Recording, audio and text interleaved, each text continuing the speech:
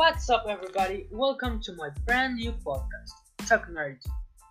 I'm your host, Rico, and joining me is my producer, Pauli, Hi. and we will be talking about everything in mechatronics. For those of you that don't know, I really enjoy doing mechatronics because you can create life for an AI, or commonly known as a robot. Today we'll be talking about sensors, Lego blocks, basic robot movement, and more. So let's dive in. Yeah, let's do it. Okay, so sensors. What are sensors and how do they work? Well, sensors are like a line of sight for the robot. So because he doesn't have eyes, these sensors work like his eyes, so he can see everything. If he will bump into a wall or a rock or a carpet Uh-huh. or a table. So this basically they do that, but there are some different types Of some sensors. of sensors. So one of the types that I really like is the touch sensor. And how that works. Well, it works like when you put like your hand and he bumps into your hand.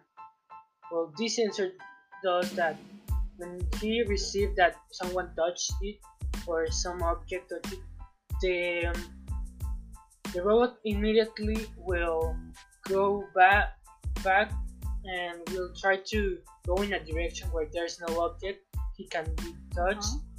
So he will just like spin around or going in a lot of directions trying to find the correct direction on where an object isn't blocking him. Oh wow. Then another good really sensor is the color sensor. Mm-hmm. It works like if you draw a line of whatever color you want. Let's just say I draw a line that's blue.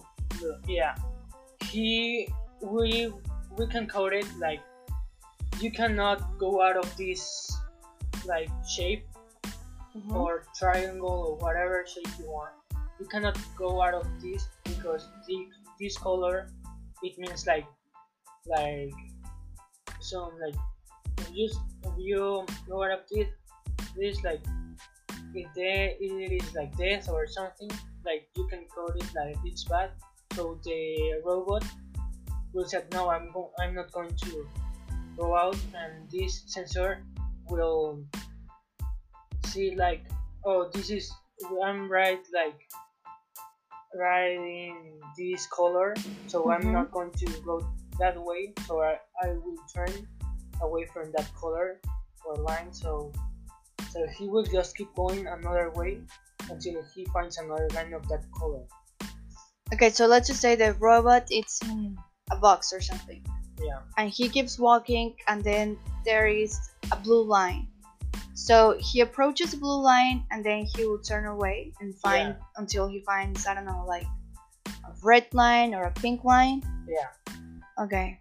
That's basically what the color sensor does. Oh, okay. Another really interesting one is the ultrasonic sensor. Uh-huh.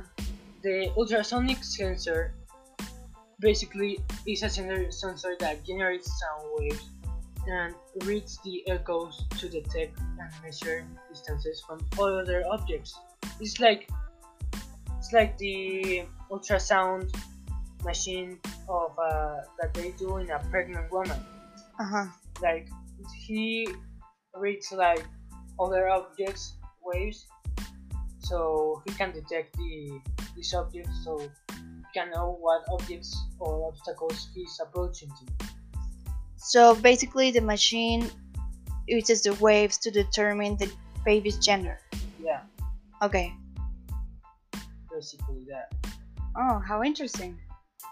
Yeah, it's so interesting. Like this, like a few years ago, when I was in another school studying robotics, Uh-huh. we did this really fun game that we code this robot with a color sensor and an ultrasonic sensor to like and with a barrier So and that was in a box or square, and we throw candies. And basically, what this game does, or is, is that the robot will try to collect all the candies, but without getting out of the box or square. So we put the color sensor, so when he sees the color, he goes to the other way, and the ultrasonic sensor, so he can go wherever the other candies are, that direction. And the barrier does is like they pushes the candy away from the robot, so he can't get stuck with the wrapping of the candy. So you can use any candy, like Yeah, chocolate, like popsicles, any candy you whatever want. candy you want. Oh wow! So you can use it for Halloween. Yeah, that's a really cool idea. I haven't thought about that. Yeah, That's it's really like a fun. fun, different way of collecting candy for trick or treat. Yeah, Well, I probably use it for next Halloween. yeah, that sounds awesome. Yeah. Okay, so moving on. Let's discuss Lego because to me it's just like a little brick that just take and build things. And I mean it's amazing and you can have fun with it, but what are your thoughts on that? Well, it's not just that. You can use that same brick for Lego to create a really cool robot. Hmm. You can create like the robot that I just told you about, Okay. and you can, for those like kids that like playing with guns, you can do a really cool gun that can shoot some of the Lego blocks Oh, okay. in the tick of speed of the coding that you want. So it's like a really good, harmless gun. Oh, Like, okay. it's Yeah, that really was my fun. question. Okay. You can create and give life to a lot of things just by using the same brick Mm-hmm. to creating like a really cool robot. Oh, wow. That's really interesting. Yeah, So you can use Lego for way more things than just building things and play with them. yeah. The basic things that normally people think about Lego is like building some giant structures like the Eiffel Tower, a lot of iconic buildings in the world. But the things that Lego think about when they did this was beyond the human brain. So we discovered like to do these robot things with Lego and to create giant buildings. So it can be a lot more that we just see and think. So not just building robots for giant buildings, we can do more things. Well, that's really interesting. However, unfortunately, that's all the time we have left. So, thank you so much for joining us. Well, thank you for having me, and